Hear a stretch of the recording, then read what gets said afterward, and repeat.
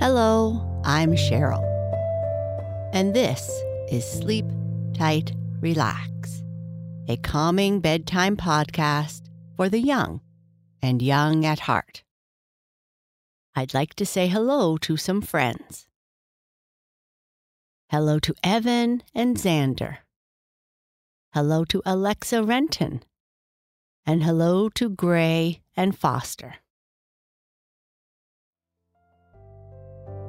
I have a very special belated birthday wish going out to Evan, who turned 8 on January 2nd. I'm so sorry I missed your birthday, Evan. I hope you had a super great day. I'd also like to say a happy belated birthday to Nora Gaines, who turned 3 years old on January 16th. Thank you, Evan and Xander, Alexa, Gray and Foster, Evan, and Nora, for your support. It's so nice meeting all of you.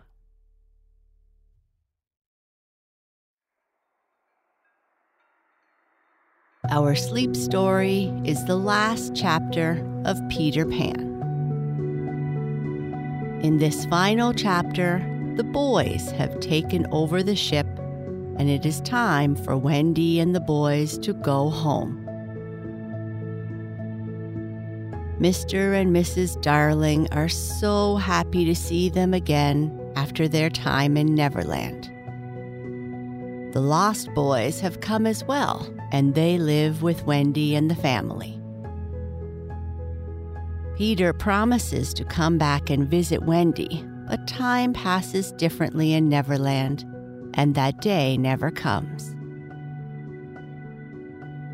Wendy grows up and has a daughter of her own, and one night they hear a crow.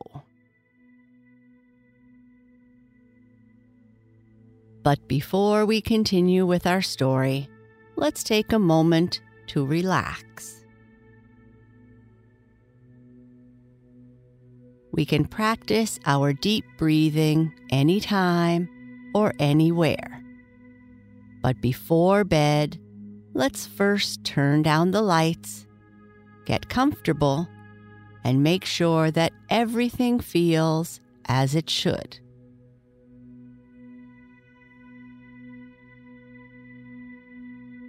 Now close your eyes if you like, and we'll begin with a few slow, deep belly breaths.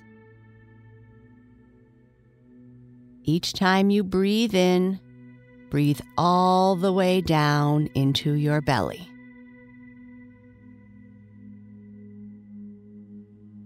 When you breathe in, be sure to slowly breathe through your nose.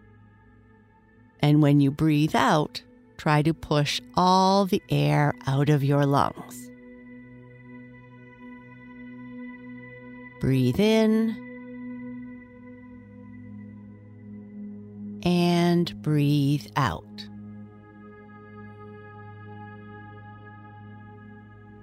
Notice how you feel when you take these deep breaths, how you get more and more relaxed with each breath, how the weight of your body sinks into the bed. Breathe in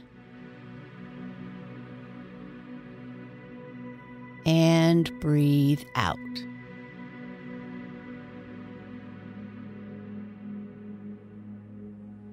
Throughout this time of relaxation and our story, thoughts of the day or the day to come may enter your mind. That's okay and normal.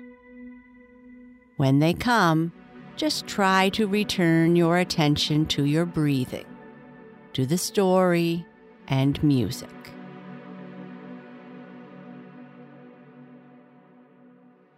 Breathe in and breathe out.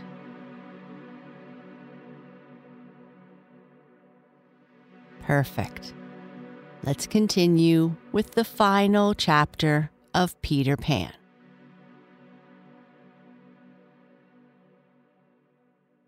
By 2 bells that morning, they were all awake, for there was a big sea running. They all wore pirate clothes, cut off at the knee. It need not be said who was the captain. Nibs and John were first and second mate. Peter had already secured himself to the wheel, but he gathered all hands and delivered a short address to them. Then a few sharp orders were given, and they turned the ship round and nosed her for the mainland. Captain Pan calculated, after consulting the ship's chart, that if this weather lasted, they should strike the Azores about 21st of June, after which it would save time to fly. Instead of watching the ship, however, we must now return to that sad home from which 3 of our characters had taken flight so long ago. It seems a shame to have neglected number 14 all this time, and yet we may be sure that Mrs. Darling does not blame us. If we had returned sooner to look in on her, she would probably have cried, "Don't be silly. What do I matter? Go back and keep an eye on the children." One thing I would like to really do, and that is tell her, in the way authors have, that the children are coming back, that indeed they will be here on Thursday this week. This would spoil so completely the surprise to which Wendy and John and Michael are looking forward. They have been planning it out on the ship. Mother's bliss, father's shout of joy, Nana's leap through the air to try and embrace them first.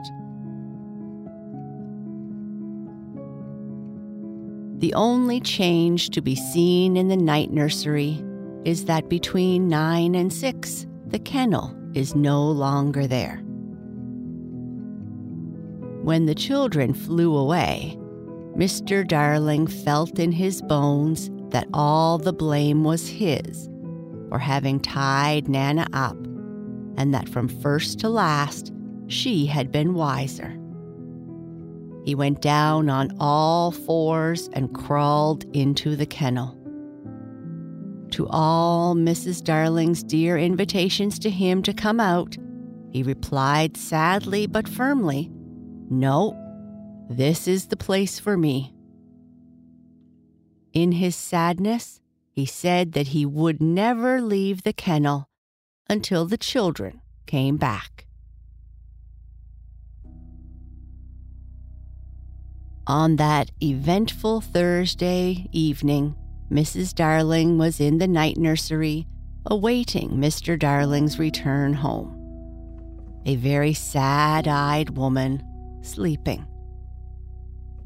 She startled awake, calling her children's names, but there was no one in the room except for Nana. "Oh, Nana, I dreamt my dear ones had come back." Nana had filmy eyes, but all she could do was to put her paw gently on her owner's lap. And they were sitting together like this when the kennel was brought back. After dinner and their normal conversations, George asked, "Won't you play me to sleep on the nursery piano?" And as she was crossing to the day nursery, he added thoughtlessly, "And close that window, please. I feel a draft." "Oh, George, never ask me to do that. The window must always be left open for them. Always, always." Now it was his turn to say sorry, and she went into the day nursery and played. And soon, Mr. Darling was asleep. And while he slept, Wendy and John and Michael flew into the room. They landed on the floor, and the youngest one had already forgotten his home. "John," he said, looking around him doubtfully, "I think I have been here before." "Of course you have, you silly. There is your old bed." "So it is," Michael said, but not with much conviction. "I say," cried John, "the kennel!" And he dashed across to look into it. "Perhaps Nana is inside it," Wendy said. But John whistled. "Huh," he said. "There's a man inside it." "It's Father," exclaimed Wendy. "Let me see Father," Michael begged eagerly. Wendy and John had been somewhat surprised at finding their father in the kennel. "Surely," said John, like one who had lost faith in his memory, "he didn't used to sleep in the kennel." "John," Wendy said, "perhaps we don't remember the old life as well as we thought we did." "It is very careless of our mother," said that little scoundrel John, "not to be here when we come back." It was then that Mrs. Darling began playing again. "It's Mother!" cried Wendy, peeping. "So it is," said John. "Then are you not really our mother, Wendy?" asked Michael, who was surely sleepy. "Oh dear," exclaimed Wendy, with her first real twinge of remorse. "It was quite time we came back." "Let us creep in," John suggested, "and put our hands over her eyes." But Wendy, who saw that they must break the joyous news more gently, had a better plan. "Let us all slip into our beds and be there when she comes in, just as if we had never been away." And so, when Mrs. Darling went back to the night nursery to see if her husband was asleep, all the beds were occupied. The children waited for her cry of joy, but it did not come. She saw them, but she did not believe they were there. You see, she saw them in their beds so often in her dreams that she thought this was just the dream hanging around her still. She sat down in the chair by the fire where in the olden days she had held them. "Mother!" Wendy cried. "That's Wendy," she said, but still she was sure it was a dream. "Mother!" "That's John," she said. "Mother?" cried Michael.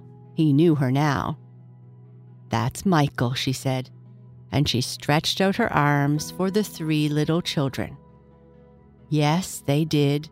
They went round Wendy and John and Michael, who had slipped out of bed, and ran to her. "George! George!" she cried when she could speak, and Mr. Darling woke to share her bliss, and Nana came rushing in. There could not have been a lovelier sight, but there was none to see it except a strange boy who was staring in at the window. I hope you want to know what became of the other boys. They were waiting downstairs to give Wendy time to explain about them, and when they had counted 500, they went up. They went up by the stairs because they thought this would make a better impression. They stood in a row in front of Mrs. Darling with their hats off and wishing they were not wearing their pirate clothes. They said nothing, but their eyes asked her to have them. Of course, Mrs. Darling said at once that they would have them.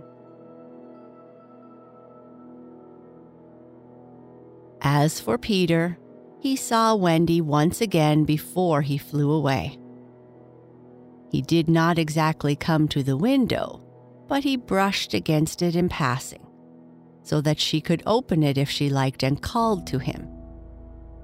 That was what she did. "Hello, Wendy. Goodbye," he said. "Oh dear, are you going away?" "Yes." "You don't think, Peter," she said falteringly, "that you would like to say anything to my parents about a very sweet subject?" "No." "About me, Peter?" "No." Mrs. Darling came to the window, for at present she was keeping a close eye on Wendy. She told Peter that she had adopted all the other boys and would like to adopt him also. "Would you send me to school?" he asked. "Yes." "And then to an office?" "I suppose so." "Soon I should be a man?" "Very soon." "I don't want to go to school and learn serious things," he told her passionately. "I don't want to be a man. Oh, Wendy's mother, if I was to wake up and feel that there was a beard—" "Peter," said Wendy the comforter, "I should love you in a beard." And Mrs. Darling stretched out her arms to him. "Keep back, lady. No one is going to catch me and make me a man." "But where are you going to live?" "With Tink, in the house we built for Wendy. The fairies are to put it high up among the treetops where they sleep at nights." "How lovely," cried Wendy so longingly that Mrs. Darling tightened her grip. "I thought all the fairies were gone," Mrs. Darling said. "There are always a lot of young ones," explained Wendy, who was now quite an authority. "Because, you see, when a new baby laughs for the first time, a new fairy is born. And as there are always new babies, there are always new fairies. They live in nests on the tops of trees, and the mauve ones are boys and the white ones are girls." "I shall have such fun," said Peter, with one eye on Wendy. "It will be rather lonely in the evening," she said, "sitting by the fire." "I shall have Tink." "Tink can't go a 20th part of the way round," she reminded him. "It doesn't matter," Peter said. "Oh, Peter, you know it matters." "Well, then come with me to the little house." "May I, Mommy?" "Certainly not," said Mrs. Darling. "I have got you home again, and I mean to keep you." "But he does so need a mother," said Wendy. "So do you, my love." "Oh, all right," said Wendy. "You won't forget me, Peter, will you?" "Of course not," Peter promised. And then he flew away. Years passed, and Wendy got married, and after some time had a baby girl. She was called Jane, and always had an odd, inquiring look, as if from the moment she arrived, she wanted to ask questions. When she was old enough to ask them, they were mostly about Peter Pan. She loved to hear of Peter, and Wendy told her all she could remember in the very nursery from which the famous flight had taken place. It was Jane's nursery now. There were only 2 beds in the nursery now, Jane's and her nurse's. Once a week, Jane's nurse had her evening off, and then it was Wendy's turn to put Jane to bed. That was the time for stories. It was Jane's invention to raise the sheet over her mother's head and her own, thus making a tent, and in it to whisper, "What do we see now?" "I don't think I see anything tonight," says Wendy. with a feeling that if Nana were here, she would object. "Yes, you do," says Jane. "You see, when you were a little girl." "That was a long time ago, sweetheart," says Wendy. "Ah, me, how time flies." "Does it fly?" asks the artful child. "The way you flew when you were a little girl?" "The way I flew? Do you know, Jane, I sometimes wonder whether I ever really did fly." "Yes, you did." "The dear old days when I could fly." "Why can't you fly now, Mother?" "Because I am grown up, dearest." Then Wendy tells the story, and they are now embarked on the great adventure of the night when Peter flew in looking for his shadow. "The silly fellow," says Wendy, "tried to stick it on with soap, and when he could not, he cried, and that woke me, and I sewed it on for him." "You have missed a bit," interrupts Jane, who now knows the story better than her mother. "When you saw him sitting on the floor crying, what did you say?" "I sat up in bed and I said, 'Boy, why are you crying?'" "Yes, that was it," says Jane with a big breath. "And then he flew us all away to the Neverland, and the fairies and the pirates and the mermaid's lagoon and the home under the ground and the little house." "Yes, which did you like best of all?" I think I liked the home under the ground best of all." "Yes, so do I. What was the last thing Peter ever said to you?" "The last thing he ever said to me was, 'Just always be waiting for me, and then some night you will hear me crowing.'" "Yes." "But alas, he forgot all about me," Wendy said with a smile. She was as grown up as that. "What did his crow sound like?" Jane asked one evening. "It was like this," Wendy said, trying to imitate Peter's crow. "No, it wasn't," Jane said seriously. "It was like this." And she did it ever so much better than her mother. Wendy was a little startled. "My darling, how can you know?" "I often hear it when I am sleeping," Jane said. "Ah, yes. Many children hear it when they are sleeping, but I was the only one who heard it when I was awake." "Lucky you," said Jane. And then, one night, something happened. It was the spring of the year, and the story had been told for the night, and Jane was now asleep in her bed. Wendy was sitting on the floor close to the fire so as to see to sew, for there was no other light in the nursery. And while she sat sewing, she heard a crow.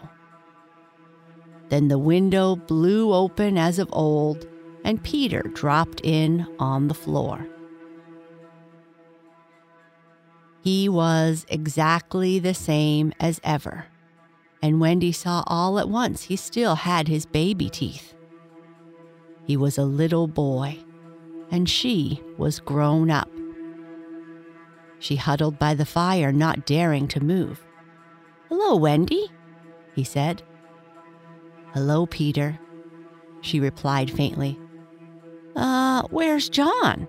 he asked, suddenly missing the third bed. "John is not here now," she said.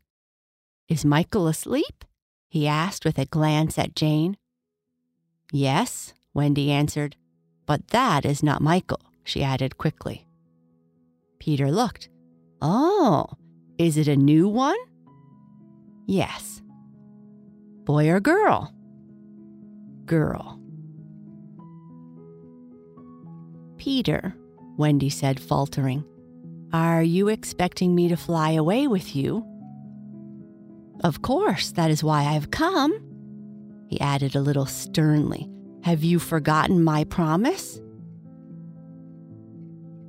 "I can't come," she said apologetically. "I have forgotten how to fly." "I'll soon teach you again." "Oh, Peter, don't waste the fairy dust on me." She had risen, and now at last he felt fear. "What is it?" he cried. "I will turn up the light," she said, "and then you can see for yourself." "Don't turn up the light," he cried. But she turned up the light, and Peter saw. "What happened?" he cried again. She had to tell him. "I grew up long ago, Peter." "You promised not to." "I couldn't help it. I am a married woman, Peter." "No, you're not." "Yes, and that little girl in the bed is my baby." "No, she's not." But he supposed she was, and he took a step towards the sleeping child. He sat down on the floor and cried. Peter continued to cry, and soon his crying woke Jane. She sat up in bed and was interested at once. "Boy," she said, "why are you crying?" Peter rose and bowed to her. She bowed to him from the bed. "Hello," he said. "Hello," said Jane. "My name is Peter Pan," he told her. "Yes, I know," said Jane.